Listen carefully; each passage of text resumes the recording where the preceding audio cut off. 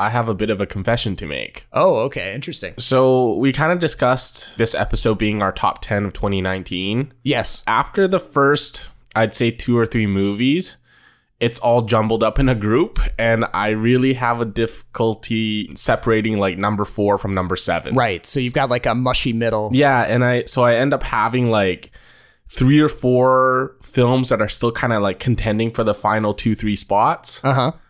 So depending on how much I get to see, and I expect to see all of them before the actual awards season, although the Golden Globes are tonight, but we don't care about them. No, we've been over that.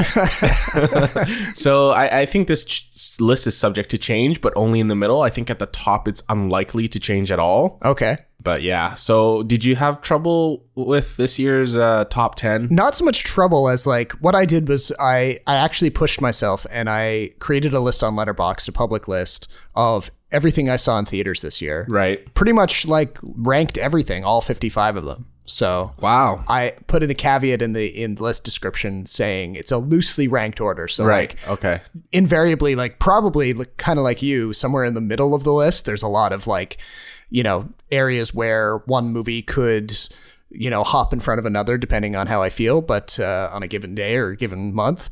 In this episode, we're going to be talking about like our top 10 of the year, but well, let's also mention a few of the ones that we really hated because there were still okay. There were a few that I really hated okay. too. All right. That's usually that's something reserved for me, but okay. So stay tuned for that.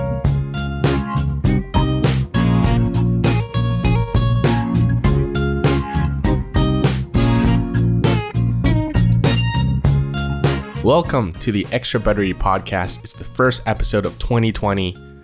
Welcome back to the show. Hope you had a good new year. Hope you had a good holiday.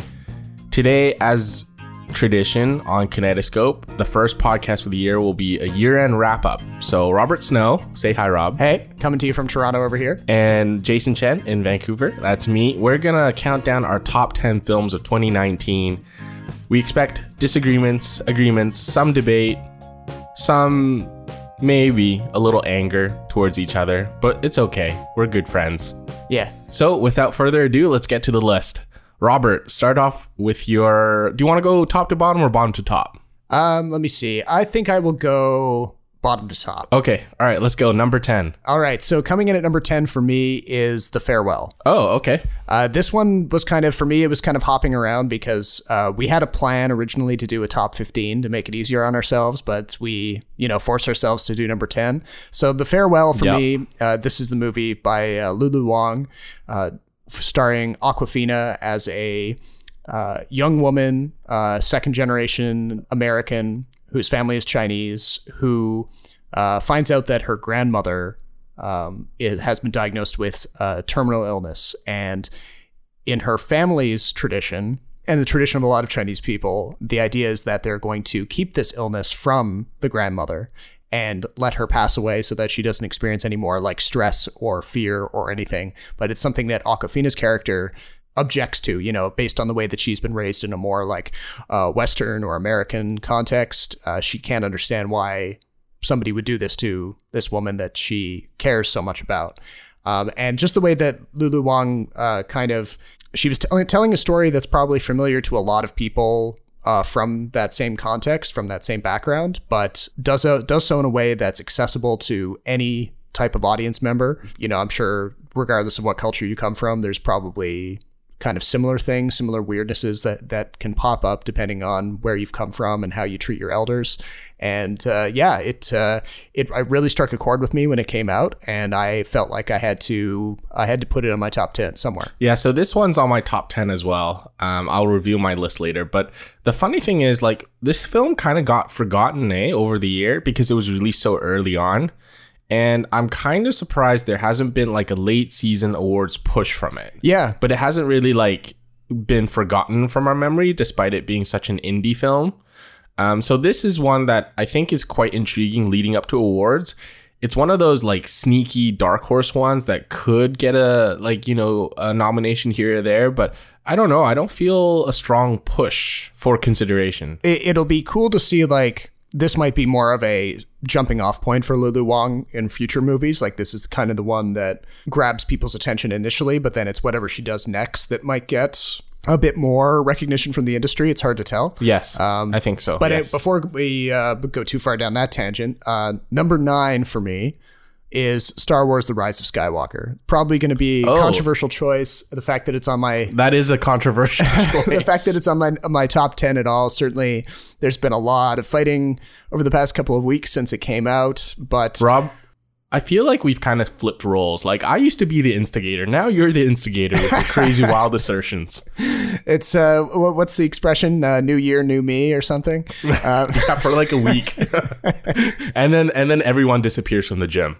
State your case. State your case. Like, and actually, I was talking about this last night with 2 former guests on the show, Kate and Peter, who were with us for our TIFF episode, and we were having a very lively debate over a messenger thread about Star Wars. Well, not a debate, more just like hashing things out and talking about the movie again.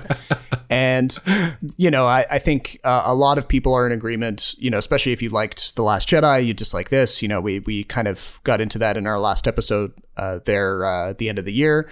But for me, I just love Star Wars. I'm willing to put up with all of its ridiculousness and its broken promises. I don't know what it is. It's maybe the first franchise that I ever loved, but I'm very open-minded when it comes to Star Wars, and I had to acknowledge that in my top 10. So it's there at number 9. The Rise of Skywalker is a film that I wouldn't say a conspicuous miss, but it's definitely, I think, not really in the contention for a lot of top 10 lists. So, like, was there one specific factor, knowing how troubled the reception has been, that really made you put this film in the top 10? I don't know. I guess I have to kind of give it to growing up with the series and rewatching the movies over and over again. And just like, I really like the mythology. I like the lore. I have read way, way too much of the supplemental content and the visual dictionaries and all that stuff. Not to say that a true Star Wars fan. Well, yeah, but we have to tread carefully, though, because there's been a few people out there in the Twitter sphere and elsewhere who have tried to make it sound as though the only way that you can enjoy The Rise of Skywalker is if you have this pre-existing knowledge, which I don't think is true. That's a very gatekeepery way of looking at the fandom, and I think that's not legitimate at all. But I do feel that I have that extra background, so not that it helps me enjoy it more, but I guess I have more context for maybe how much worse it could have been. There's certainly decisions that they made in some of the comics and the novels and things that are just so wacky and so out there. And the fact that they didn't do that is almost like a whew kind of thing. So right. Okay. Number 8. Yeah. Keeping on track here. Number 8 for me is Jordan Peele's Us. I've been trying recently to, I mentioned this on a previous episode, to try to, tiptoe a little bit more into the horror genre, because it was one that I wasn't really paying a lot of attention to. And honestly, there have been a few directors recently, Ari Aster being another one, who have been kind of pulling horror more out of the Friday the 13th or Nightmare on Elm Street or other slasher movie type stuff, and more into a kind of like Hitchcockian style of horror, which we hadn't seen for a while. There weren't as many auteurs who were kind of doing who were doing like unique horror stories. And Jordan Peele is definitely one of them, like Get Out from a couple of years ago. Now this new one, Us, with some fantastic performances, certainly from Lupita Nyong'o and the rest of the cast. And just the fact that it's a totally original story with, it feels very simultaneously like mysterious, but also very fleshed out, definitely plugging into a lot of social commentary without being too heavy-handed with it. So yeah, for me, I really enjoyed that one. I had to have it on my top 10. You didn't get a chance to see Us, I know, so we won't dwell on it too much. But in number 7 for me has got to be Once Upon a Time in Hollywood. Okay. I had a great time at it, but I can't say that it was like a top 5 for me. I appreciate the craft, but there were aspects of it that I was like, oh yeah, that's just Tarantino being Tarantino, him being very meta, and yep. And I could kind of see the seams of it a little bit. And as much of a like craftsman and as knowledgeable as he is about the period, and as subversive as the ending is, I couldn't put it way up there on my list, but I definitely enjoyed myself at it, so it's got to go in there somewhere. I think it says something about Tarantino when Once Upon a Time in Hollywood cracked the top 10 of 2019, but it's not even considered close to some of his best movies. It just, whether it's the fact that he's kind of recombining aspects of his other movies into this one kind of mega movie, or the fact that we saw like probably a handful of movies that were all set in like 1969 Hollywood this year. So maybe it was the, anniversary of the Manson murders or something was on the top of people's minds. But they just like doing films about themselves anyway. So. Yeah. There's definitely a bit of a problem runs through Hollywood anyway. But yeah. Number 6. Number 6 for me was Jojo Rabbit from Taika Waititi. This was a very controversial one because this was very divided actually from some of the stuff I read. There was a few people who really strongly object to any kind of comedic depiction of Hitler. That was definitely one of the threads that was running there against it. There were other people who felt that maybe the laughs didn't really connect the way they should have, or that the message of the movie was a bit confused. But right. I don't know. For me, Taika Waititi's sense of humor is very much similar to my own. I mean, I've liked pretty much everything he's made that I've seen. Whether it's you don't get tired of him? No, I don't. I feel like he has this irreverence and this almost like surrealistic sense of humor that really gets to me. Mm-hmm. And he, the fact that he does it in like a historical satire in this one also really worked for me. Okay. This one got like 1 star out of 4 or 5 from I think it was the Guardian critic Robbie Collin. Oh yeah. Which I generally don't agree with him all that often, but this was one of the ones where I was like really shocked to see how much he hated it, to be honest. Yeah. Was it the comedic depiction of Hitler for him, or was it something else? No. I think that's a really dumb argument to not like a movie because you didn't like how something's depicted. I think he didn't like how the film portrayed some of the characters. I think they were flat, and something about how like which character's lens Hitler is viewed from. Oh, okay. So a lot of people thought this Taika Waititi Hitler is a projection of this kid. Robbie Collin seems to think that is a projection of something else different entirely. Oh, okay, I'd have to read his review to get a sense of what he means by that. Because I mean, for me, I definitely felt like it was a projection of the kid, the central kid Jojo. Well, like the host of the radio show, BBC Radio 1, I think got into like a pretty big argument with him. So, okay. Yeah, so it's not, his take is obviously controversial as well, but it was a very divisive film.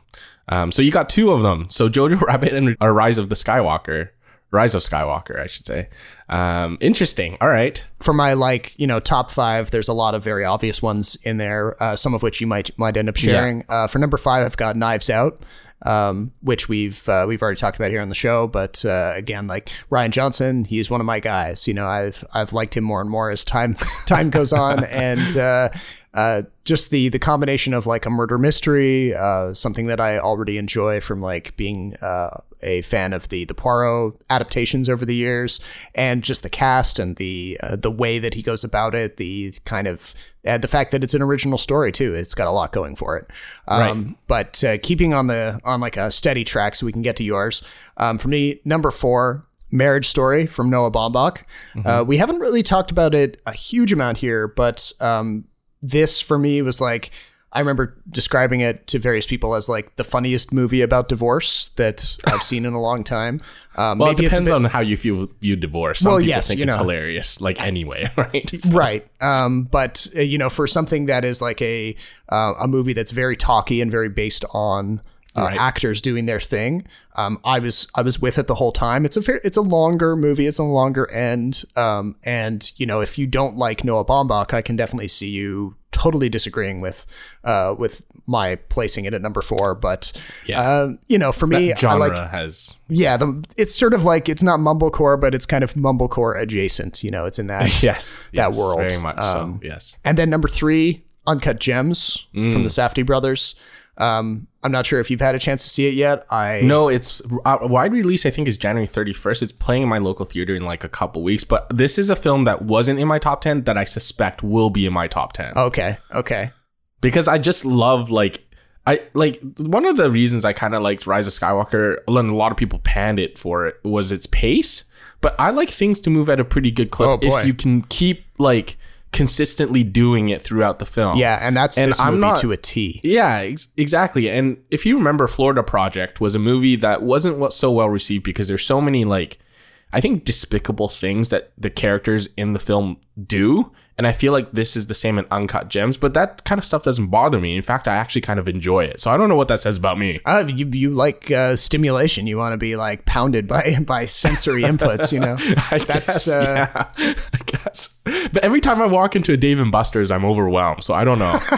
Well, Uncut Gems is less like Dave & Buster's and more like a 2-hour heart attack driven by hard drugs and gambling and booze. My two favorite things. It's one person I saw described it recently as like surviving a car accident and crawling out of the burning wreckage only to discover that the last 2 hours was just a weird dream that you had because you fell asleep at the wheel. Like that sounds like Inherent Vice. Yeah, it's actually more frenetic than Inherent Vice, but it's got that same kind of wonky flavor to it. So yeah. But yeah, if you haven't seen it, go check it out. The Safdie brothers are ones to watch for sure. So that's in at number 3 for me. And then for my final 2, at number 2, Parasite from Bong Joon-ho. I have a feeling this one's going to rank up pretty high for you, but he's been doing movies about class struggle and in various contexts, whether it's like a post-apocalyptic or a vaguely dystopian kind of context. But this is probably his most lifelike movie about the various classes kind of locking horns and, who's the virtuous one and who's the predator in those situations. So you're probably going to hear a lot more about Parasite if you haven't seen it already. It's one of those like foreign language movies that will probably rack up a decent number of nominations when they're announced on the 13th. Whether it wins all of them is to be determined, but it's there's a reason why it's got so much energy behind it. So that's in at number 2. And then number 1 of the year for me has to be Ad Astra. It's a movie that not very few people saw, unfortunately. The rollout was a little bit hampered by the fact that it came out right in the middle of festival mania when TIFF was on and a lot of other festivals were poised to start, and not to mention the fact that it was a Fox movie that got caught up in the Disney merger. Right. And it's a space movie for adults that Disney didn't really know how to market and were a little bit worried about rolling it out in a significant way, I think. So it was hampered a little bit on that. It was also, it's like Interstellar, but it didn't have the kind of director name recognition that might drive people to the theater to see it. So it's one of those cerebral space movies, but one that has a father and son dynamic in it that we haven't seen in a space movie before, and some very accomplished cinematography and special effects on a relatively low budget for, these types of movies. I feel like the father-son dynamic is pretty common in space movies. It doesn't have to be father-son. It could be father-daughter. But I feel like there is a lot. That's where this movie is different, though, because the in this movie, it's the child who has to go into space to track down the parent and kind of help atone for the parent's crimes or mistakes. So there's a twist there that I don't think we've seen in many movies. Okay, and fair enough. Not to mention the very like meditative pace of this movie, where it does have moments of action, but a lot more of it is just quiet reflection, which I always like. I was just thinking about First Man as well and how important that Ryan Gosling relationship with his wife and his kids were kind of central to the story too. Okay, yeah, that's true. Yeah. In any case, go out and see it. It's capping off probably for some reason my last couple of months of media, if to use a really like clinical term, has been very space based. So you've got Star Wars, obviously, Ad Astra. Yeah, you love space. There hasn't been a lot of like. Normally, I would go for like espionage. I'd put that up pretty high, but there hasn't been a lot of really. We haven't gotten a good one yet. Yeah, so like that's kind of taken a bit of a backseat recently for me, and it's been all space stuff. I'm about halfway through the first season of The Expanse. Right. Okay. Right now on Prime Video, so I'm loving that, like the very science-based approach to that compared to the high fantasy of Star Wars. So, well, you're in luck this year, so because we got Bond and Black Widow. Yes, so maybe we're gonna take we've had a period of space movies, and now we're gonna get back into the espionage. I don't know. Right. But yeah, that is my top 10. So I'll roll through them one more time. At number 10, The Farewell. Number 9, The Rise of Skywalker. Number 8, Us. Number 7, Once Upon a Time in Hollywood. Number 6, Jojo Rabbit. Number 5, Knives Out. Number 4, Marriage Story. Number 3, Uncut Gems. Number 2, Parasite. And number 1, Ad Astra. Interesting list. Very different. I like it. Before I reveal my list, there are a couple films I haven't seen that I suspect could kind of sneak into the top 10. I really had trouble with this exercise, as I usually do every year, because like... especially in years where there's a couple standout films and then like a ton of really good ones, I just have trouble separating, say, between the 3 and the 4, because sometimes the difference is so negligible, and it comes down to what sort of genre and what kind of characters or actors you like. So Peanut Butter Falcon, Uncut Gems, Portrait of a Lady on Fire, 1917, Ad Astra, and Jojo Rabbit. These are films that I haven't seen that I could see crack into my top 10. So, but since you revealed your list already, I'm going to start from number 1, and then we can work our way back. All right. But before I get into that, it is very interesting to me that neither of us really have Ford versus Ferrari or A Beautiful Day in the Neighborhood on our lists. No, I mean, mine's kind of like, if I were to put a number on Beautiful Day in the Neighborhood, I'd do 21 for that. And if I did a number for Ford v Ferrari, I put that at 18. So if I did a top 20 list, they would probably rank near the end. It might not even rank at all, depending. Yeah. So it's pretty similar for me then. Yeah, too. I just feel like these two films are getting so much awards buzz, but they're so overrated. I can't help but just like feel anger. Well, yeah, we are dealing with an academy that gave Best Picture to Green Book last year, so travesty. Still, I mean, my buddy and I were talking about this last night too. But Green Book, Spotlight, and Crash. I mean, 3 of the most I wouldn't say undeserving, but 3 of the most like eyebrow raising winners over the past little while. But anyway, let's go to my list. So you're right. At number 1, I do have Parasite. This film just kind of blew me away the first time I saw it. I do think that film is moving towards a genre-less sort of medium where you can have a whole mishmash of different things. And as long as you do the tonal shifts right, I think it's okay. And I actually think I enjoy it because I don't necessarily enjoy one genre over the other. So thinking back, you look at Aquaman, which had like bits and pieces of all different genres. I actually kind of enjoyed it. So when it's done right, it can be entertaining. So for me, in terms of drama, acting, cinematography, the overall package, I thought Parasite was the best experience I had. So that's my number 1. Number 2, again, similar. I have Marriage Story at number 2. Mm-hmm. This actually ranked higher than I expected. Probably because I have a thing against mumblecore, but when it's done right, it's done very well. And this is a movie that's done very well. And I like the way it's structured. I love the performances.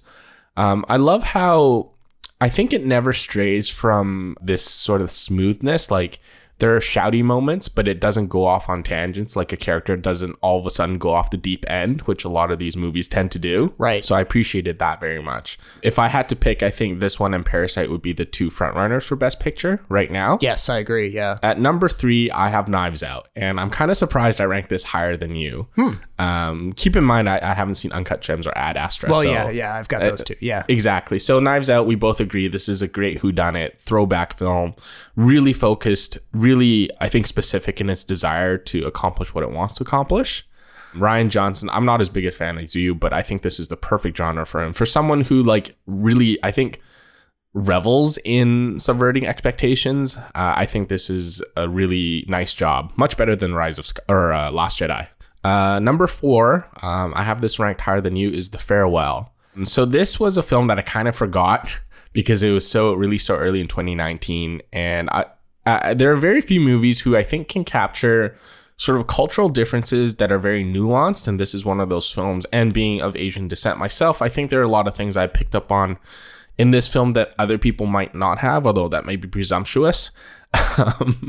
I thoroughly enjoyed it. I thought Awkwafina was great. Lulu Wang really knows the material. You can sense that. Someone like Barry Jenkins with the movies he's done, you just know when a director gets something. A lot of the things are details that you would never consider or are written in a screenplay that are buoyed by characters' performances. And I love the bilingual aspect of it. And number 5, this is where I think I get a little controversial. But this is, again, starting to be the messy middle where number 5 and number 7 could flip-flop and I'd be okay with it. So number 5 is Dolomite Is My Name. Oh, okay.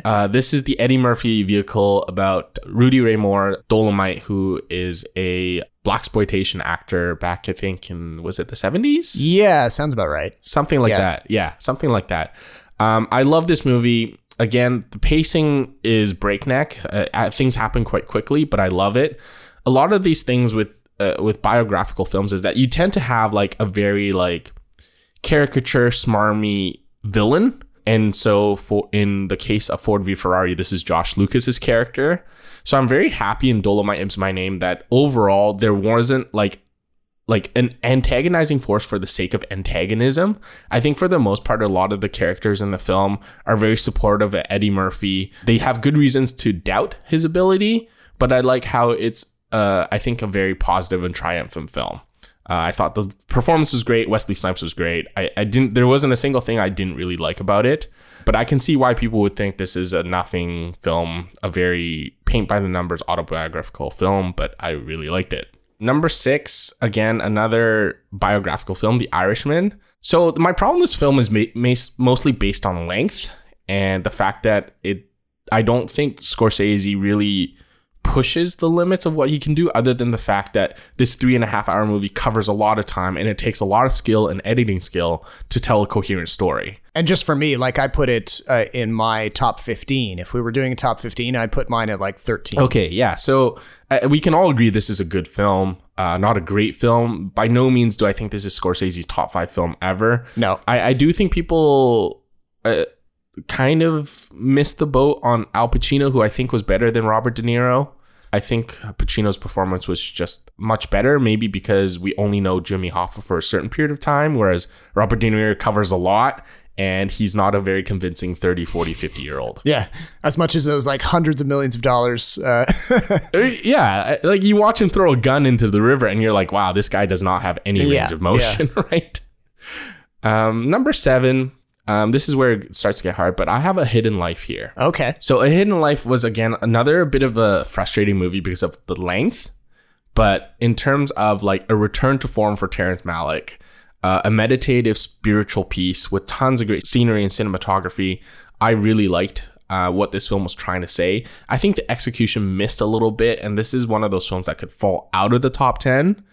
But so far, I really do think that if you have the time for it, if you have the patience for it, if you understand Terrence Malick's love for interpretive, I guess, I don't know, hay cutting, interpretive farm work, I guess. I don't even know what to call it. I think this is a really good film. Number 8, I don't disagree with you on anything here. Once Upon a Time in Hollywood. You have a number 7, I have a number 8. So we're pretty on the spot with this one. Yeah. Now, the next 2 of 3, I constantly debate. I haven't really finalized it, and I feel like I have time to do it before the awards, so don't blame me just yet. But number 9, and I'm kind of surprised this didn't make yours, but The Lighthouse. Oh, yeah, okay. Yeah, so this like really experimental film really pushed the limits. I thought its execution was fantastic. There are certain parts of the film that lost me, but like all the films from like number 6 onwards, there are always parts that just I didn't really feel.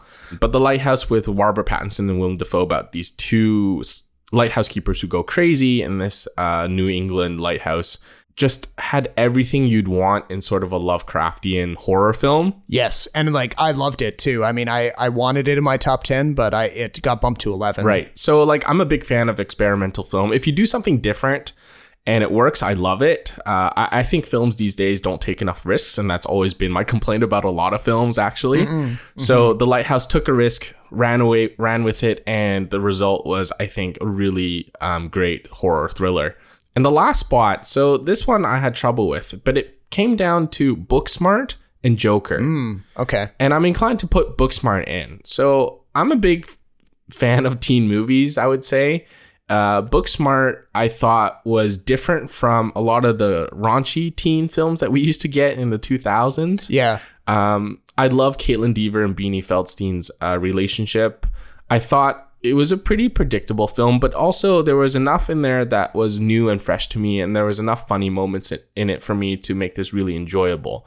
The overall look of the film I thought was pretty unique. It almost looks like a throwback film about high school in the 80s and 90s. Something about the aesthetic in there. Yeah, it could be that like the 80s are back right now, or they were back or so. I don't know. Can't keep track of that stuff. But yeah, there's definitely like there's callbacks to that era of like John Hughes movies. Right, exactly. And if you look at the costumes some of these characters wear, the round glasses, the sequin dresses that the two leads wear, I think is really great.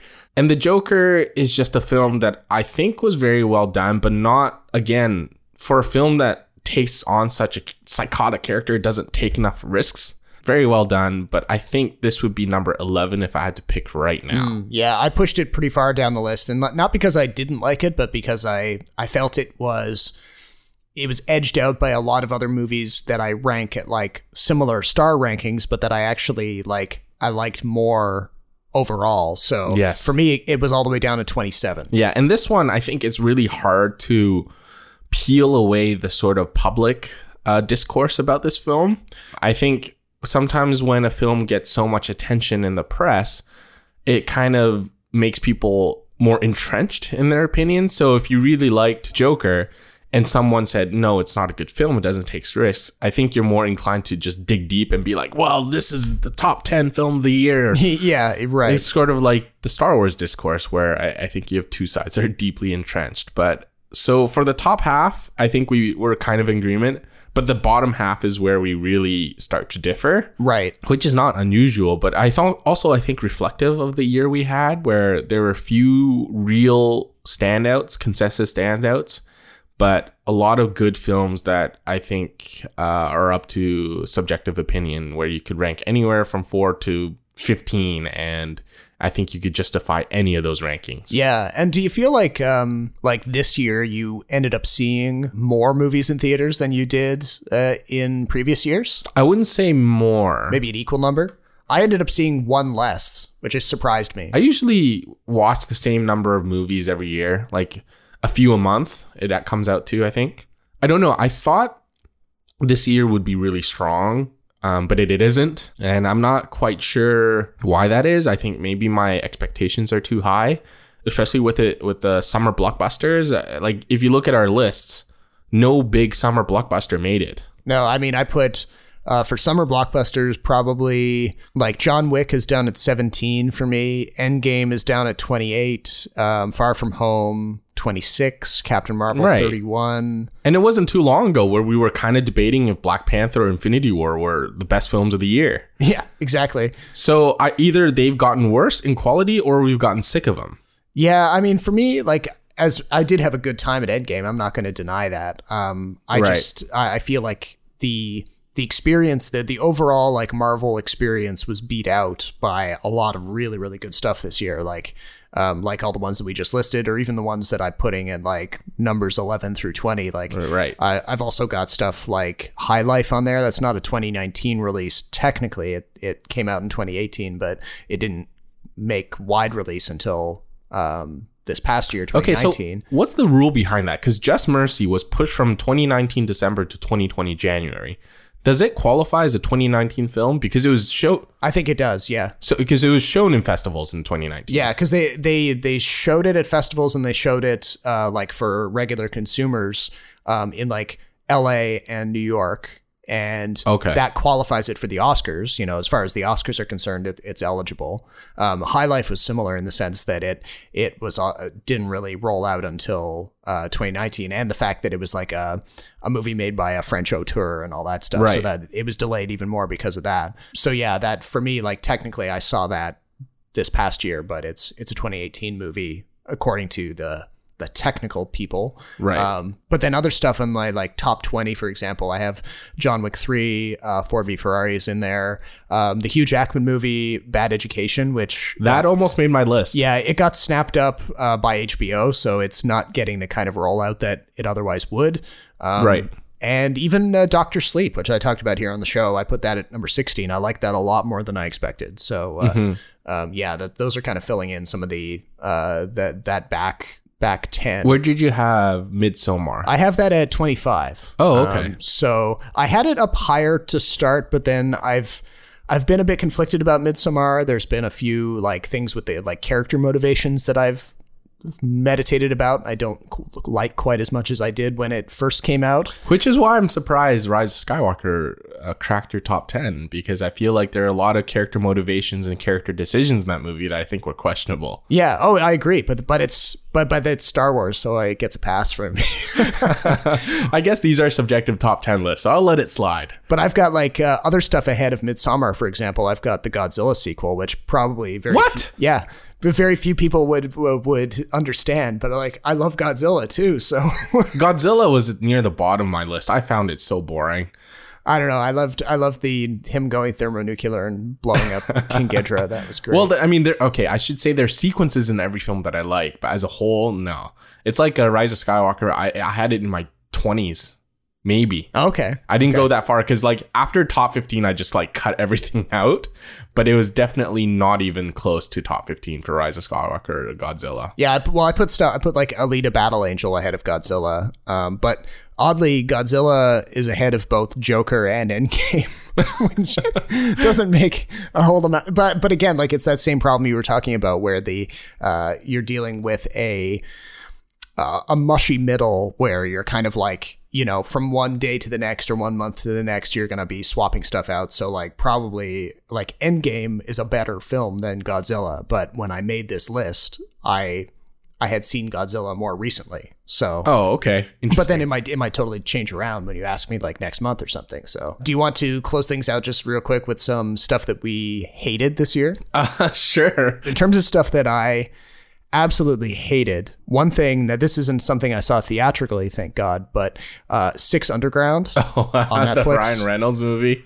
Oh my God. That is one of the most steaming piles of cinematic trash that I've seen Really? this year. Yeah, or 2019. There are definitely bayheads out there. I get it. I understand the appeal of stuff like The Rock. I like The Rock. The Rock was a good movie, and some of his earlier work. But the Transformers stuff, obviously, we're not going to get into that. But this new one, people were like, "Oh, this is his first directing job since finishing up with the Transformers movies. Maybe he'll go back to doing stuff like he did in The Rock. Maybe, but also he's paired it with like some of the most garbage politics and nihilistic viewpoints. It just left an incredibly bad taste in my mouth. It's simultaneously lazy, but also really committed at being an ugly movie. Right. So yeah, that's definitely at the bottom of my list. Anything else? Another one would be Hellboy. Oh no.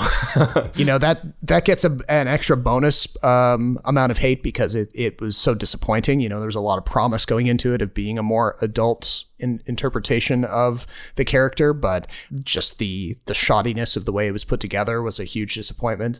Other 2019 lowlights, the Lion King remake, that was really annoying. Men in Black International, also very poor. I skipped that. I'm kind of thankful I skipped it. Yeah. Seberg, the Kristen Stewart biopic about Gene Seberg, that was that bad. Yeah, really just like a combination of like a very irritating political viewpoint, combined Right. with some very sloppy filmmaking. You know that new Kristen Stewart movie coming out, the one where she's underwater? Yeah, and it's just called like Underwater.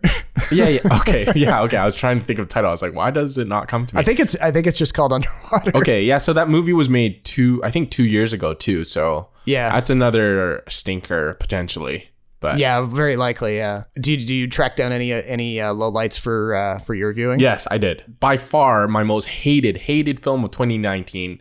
And looking back, it's not even a competition at all. It's Adam Agoyan's Guest of Honor. Oh yes, okay. You talked about that when you were at VIFF. Oh my yeah. God. It was the opening film for VIFF, and only because Adam Agoyan is a local filmmaker.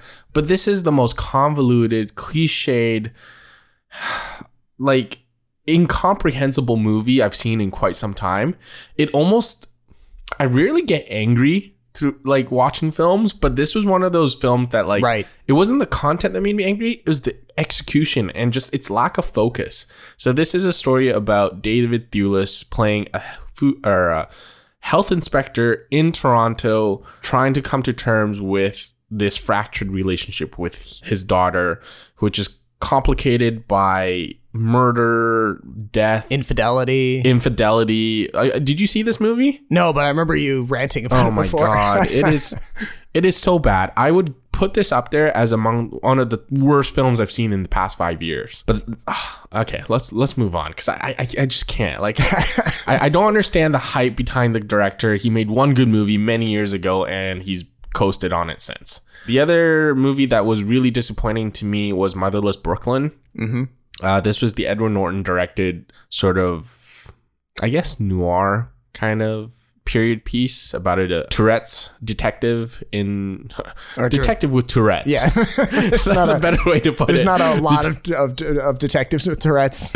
Yeah. So he's uncovering this like city conspiracy, has to deal with dirty cops, the mob, informants, politics, all that kind of stuff. It sounds great on paper.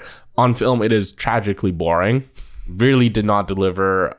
This is again one of those films where like it really sours me on Edward Norton as a filmmaker. We all know he has a reputation, right? So this, I think, in my opinion, proves to me that as a filmmaker alone, without some sort of oversight, he just can't execute something very well. The third one is probably Io. Do you remember that one? It was a Netflix sci-fi pick with Anthony Mackie and I think Margaret Qualley. Yeah, exactly. And again, one of those post-apocalyptic space films about new life, new planets, and it is so tragically boring. I fell asleep. There's no chemistry between the leads.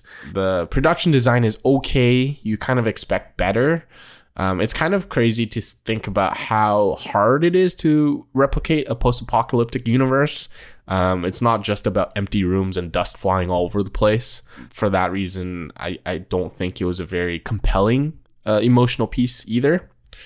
So there's that. And then I hate to throw this in there, but Dark Phoenix was not very good. I personally enjoyed it just because I think it's the X-Men thing, and I think Sophie Turner actually was a good Jean Grey. But yeah, those are probably my worst films of the year. So I think, is it fair to come to a consensus that we both think Parasite is probably the best movie of the year? No, because I put Ad Astra at the top of it. But I don't have Ad Astra on my list, so my number one versus your number two basically means number one. Yeah, all right. Yeah, if we're going with like the weighted kind of thing between the two of us, then yeah. Next episode, we'll be reacting to whatever comes from the Oscar nominations. So we're recording. When do they come out again? They come out on the 13th. So we're recording this on the 5th of January. So, you know, by the time this episode comes out, the nominations may have already been released. It depends on. You know, all right. So quick question. Edit, but yeah. Quick question. Which film do you think will have the most nominations? The most nominations. I think Marriage Story. Oh, okay. I'm with you there. I think Marriage Story is going to get the most. Yeah. I think it'll be Marriage Story, Uncut Gems, Parasite, Knives Out. Like, Uncut Gems, really, eh? Well, it's not getting a lot of critical love. Like, well, it's getting really critical love. Uncut Gems it's not getting so much like viewer like awards love. Well, viewer love, because not very many people have seen it yet. I mean, the people who have seen it really like it, but I just don't think it's a film because it's Adam Sandler, because of the content. I don't think it's a film that awards people, awards bodies love. No, I don't think it'll win any. I think it'll pick up some nominations, but I don't think it'll win a whole lot. Right. I'll put the over under at 5. I think it'll get under 5 nominations total. My top picks would be Marriage Story and Once Upon a Time in Hollywood. I think those two would get the most nominations. Yep. Yeah, I agree with that. Yeah. Maybe The Irishman, but Once Upon a Time in Hollywood and Marriage Story for sure would be my top 2. I would hesitate to say that either of those films would be in the top 20 of the decade. I don't know if 2019 was a particularly strong year. You always say that, though. That's the problem. I know that's the problem. But looking back, I think 2016 was a really last strong year. I can't remember what I said about 2016. No, you definitely said that it wasn't a strong year. You say that every year. 2016? Yes. Yeah, that's true. Okay, fine. But fine. I guess my expectations are always too high. I don't know. Well, it's good to have high expectations, though. I mean, but I think... But then you're easily disappointed. Yeah, but I don't know. I mean, for me, like, top of the decade, I'm just doing some quick sorting here on Letterboxd, and for me, Parasite is in there as like stuff that I gave like the highest ranking to. I don't know. Top 10 of the decade would be too difficult. I'd have at least 2 Paul Thomas Anderson films in there. So yes, yeah. I think I've got like, let's see, Boyhood's in there. Obviously Wes Anderson, Arrival. I mean, Moonlight is in there. Arrival would be up Ghost there. Story, Blade Runner 2049. See, all these films I would rank ahead of Marriage Story for sure. According to Letterboxd, of the like 1,600 or more total films that I've logged on the service, I've watched 811 movies from the 2010s. So 810. 811. So that means that like over half of my total, like everything I've ever watched was in that decade. Oh, whack. Really? That's why I love Letterboxd. You can kind of get that perspective. But yeah. Well, I'm surprised because I only have 400 in the 2010s, it looks like. But I mean, that's where your specialties are, because you've seen a lot more of these stuff from like the 80s and 90s than I have. So yeah, true. Yeah, I do have a soft spot for 90s films, so. Looking ahead in the future, though, we will be talking about the Oscar nominations in the next episode. We may also touch on some more of the things that we will have seen that we've caught up on from 2019. I might get a chance to talk about 1917, which I saw recently. Some sort of mixed feelings on that. And of course, we will have to be casting our attention ahead to what everything the 2020 has to offer, including stuff like Dune and the new Bond film, No Time to Die, and of course all of the indie things that we don't even know exist yet. Stuff coming out of Sundance and Cannes and places like that. So yeah, it's going to be an exciting time here on the podcast. But I think that about does it for this episode. Head over to kinetoscope.ca where you can see my review of The Rise of Skywalker, and you can comment under it and tell me that I'm wrong. I'll be posting a couple of wrap-ups of some of the new stuff to appear on Netflix and on Amazon Prime Video in the coming days, so keep your eyes open for that. And until the next episode, my name is Robert Snow in Toronto. And my name is Jason Chen in Vancouver. Thank you for listening, and we'll talk to you next time.